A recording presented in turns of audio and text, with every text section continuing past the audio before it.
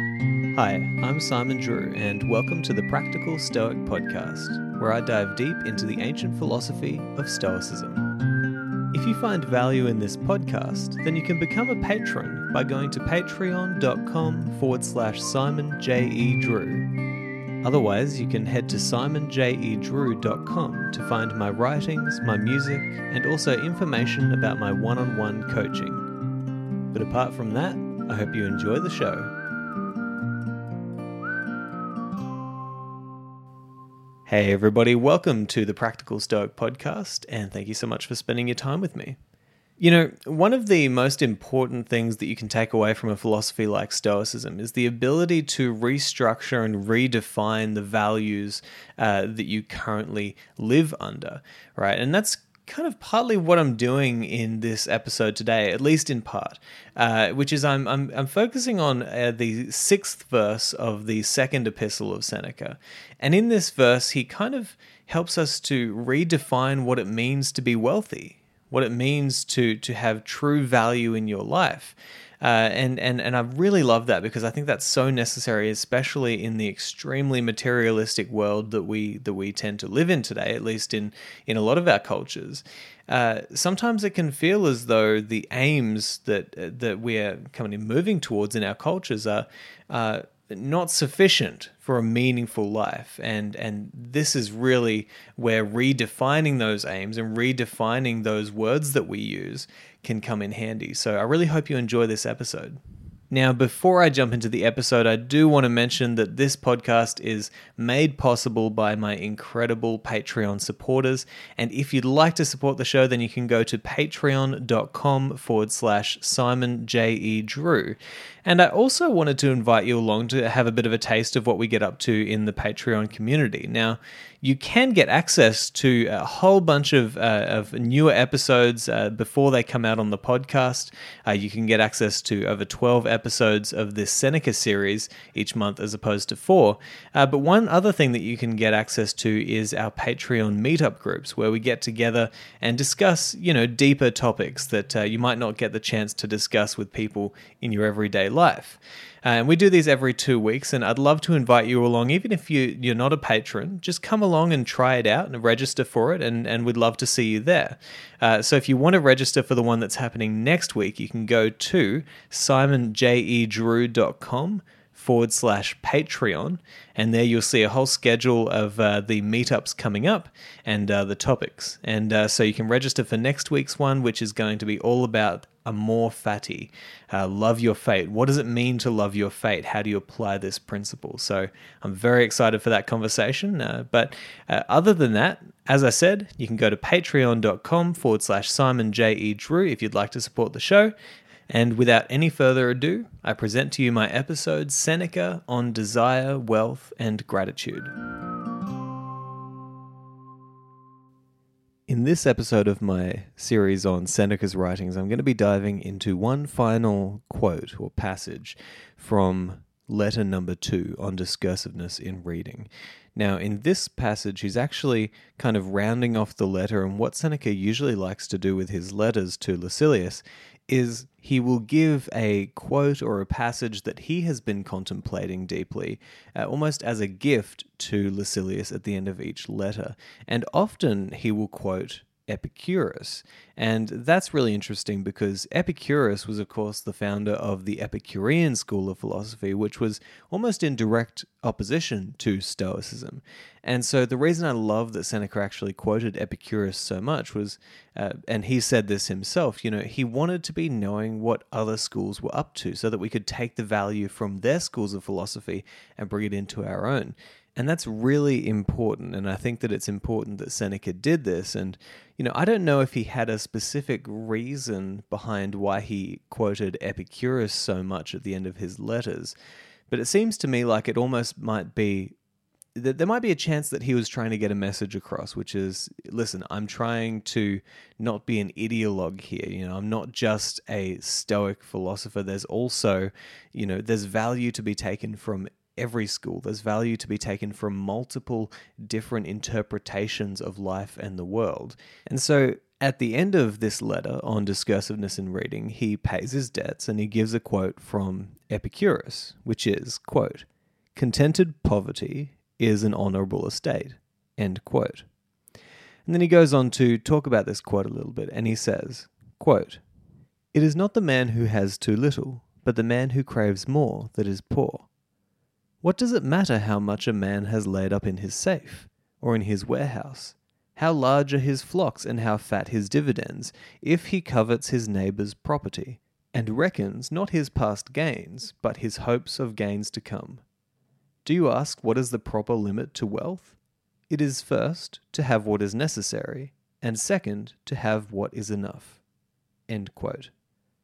Now, there's a lot of ideas to unpack within this one passage, and it's hard to know where the appropriate place to start is, or to know what the appropriate interpretation is. Because, I mean, in one sense, what Seneca's talking about here is kind of a clash of definitions of the word poor.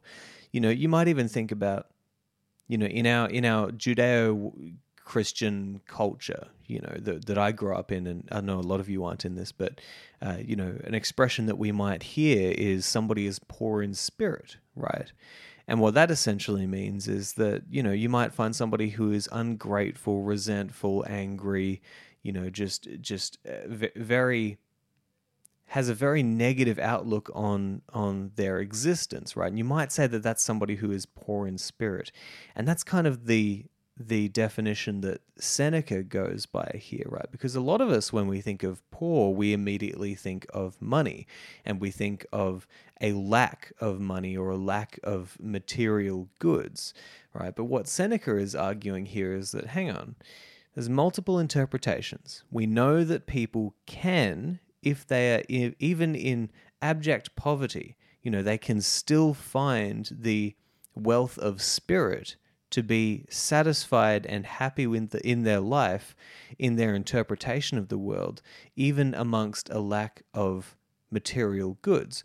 And so Seneca is saying here that, you know, it's not the person who has very little who is poor. You know, that's the incorrect definition of poor. The person who is poor is he who has a lot, has all that he could desire, and yet still covets his neighbor's goods and still wonders what he's going to get next, as opposed to appreciating what he has already gained and what he has right now.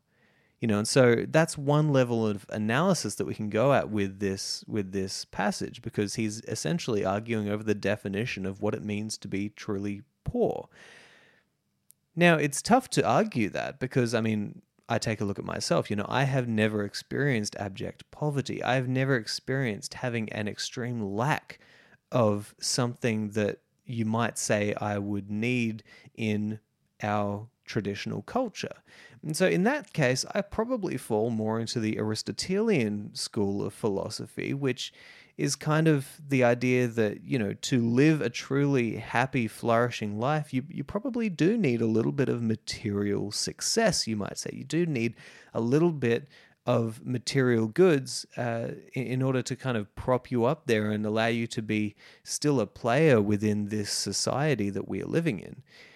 But it's also important to recognize that it's not 100% necessary that you experience the phenomenon that we are discussing here of poverty, of having very little, before you contemplate these ideas and these concepts, right?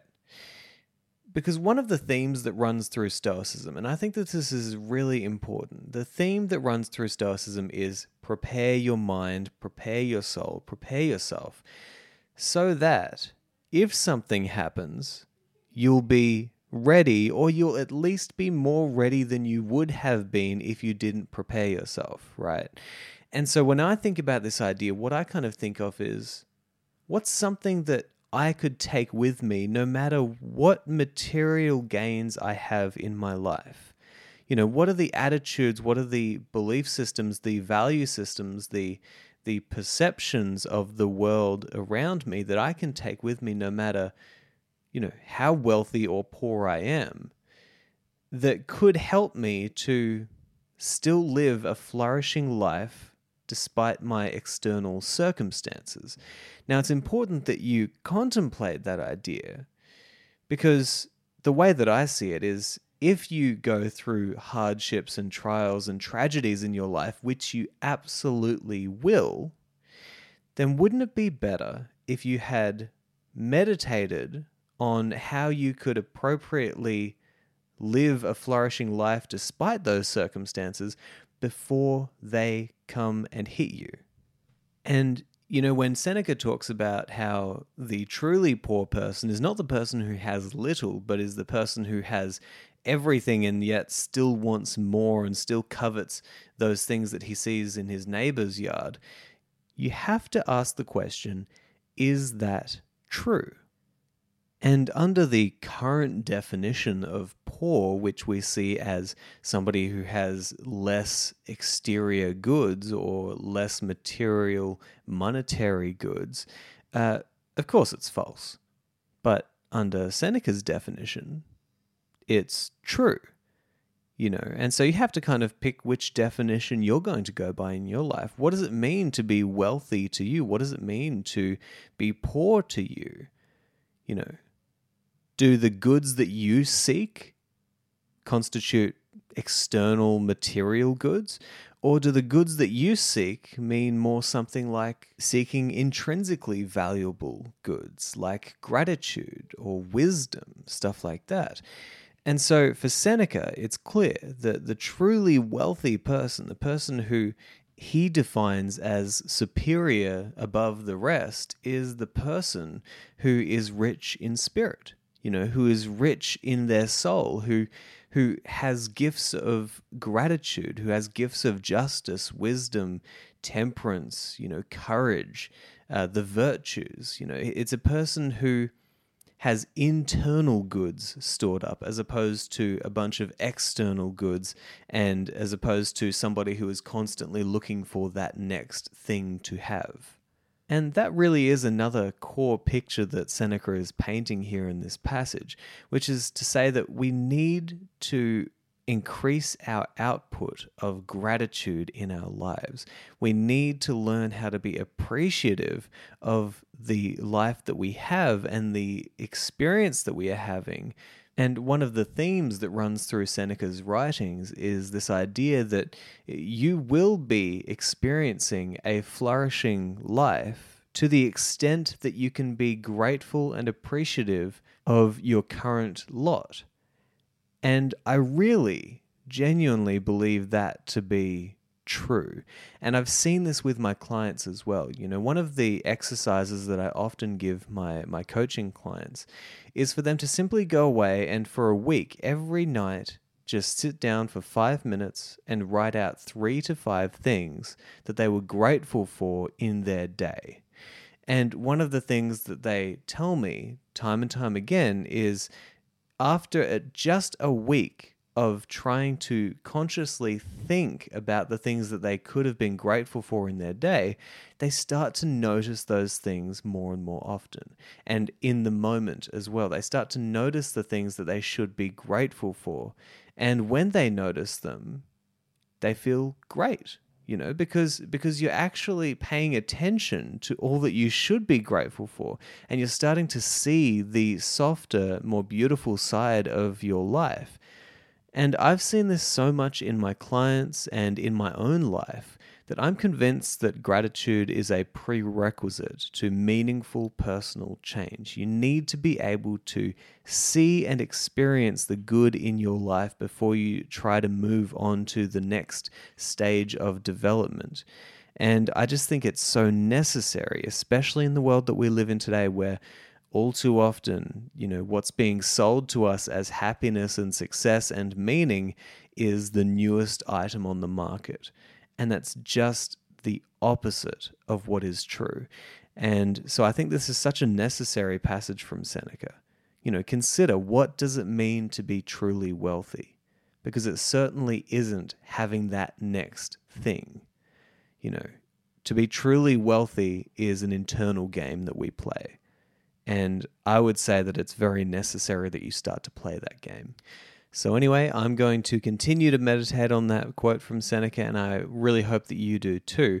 And just remember that these episodes mean absolutely nothing unless they are useful to you in your life. Applied wisdom is what we are after, which means you take these ideas away, you think about how they relate to your life, and you start to implement these ideas to test them up against your own experience. And I hope that you do that, because that's how this is going to be a meaningful pursuit for me as well. And if we can all get something out of this, then, I'm a happy man, and hopefully you will be better for it as well. So continue to think about these ideas, and I'm looking forward to the next episode. I'll talk to you next time. Thank you so much for listening to this episode of the Practical Stoic Podcast. Remember that you can support the show by going to patreon.com/Simon J. E. Drew. There you'll gain access to many exclusive episodes that haven't been released yet, as well as over 200 episodes recorded before 2020. If you'd like to work one-on-one with me as you move towards your ideal, then you can go to simonjedrew.com/coaching. But for now, I'll talk to you next time.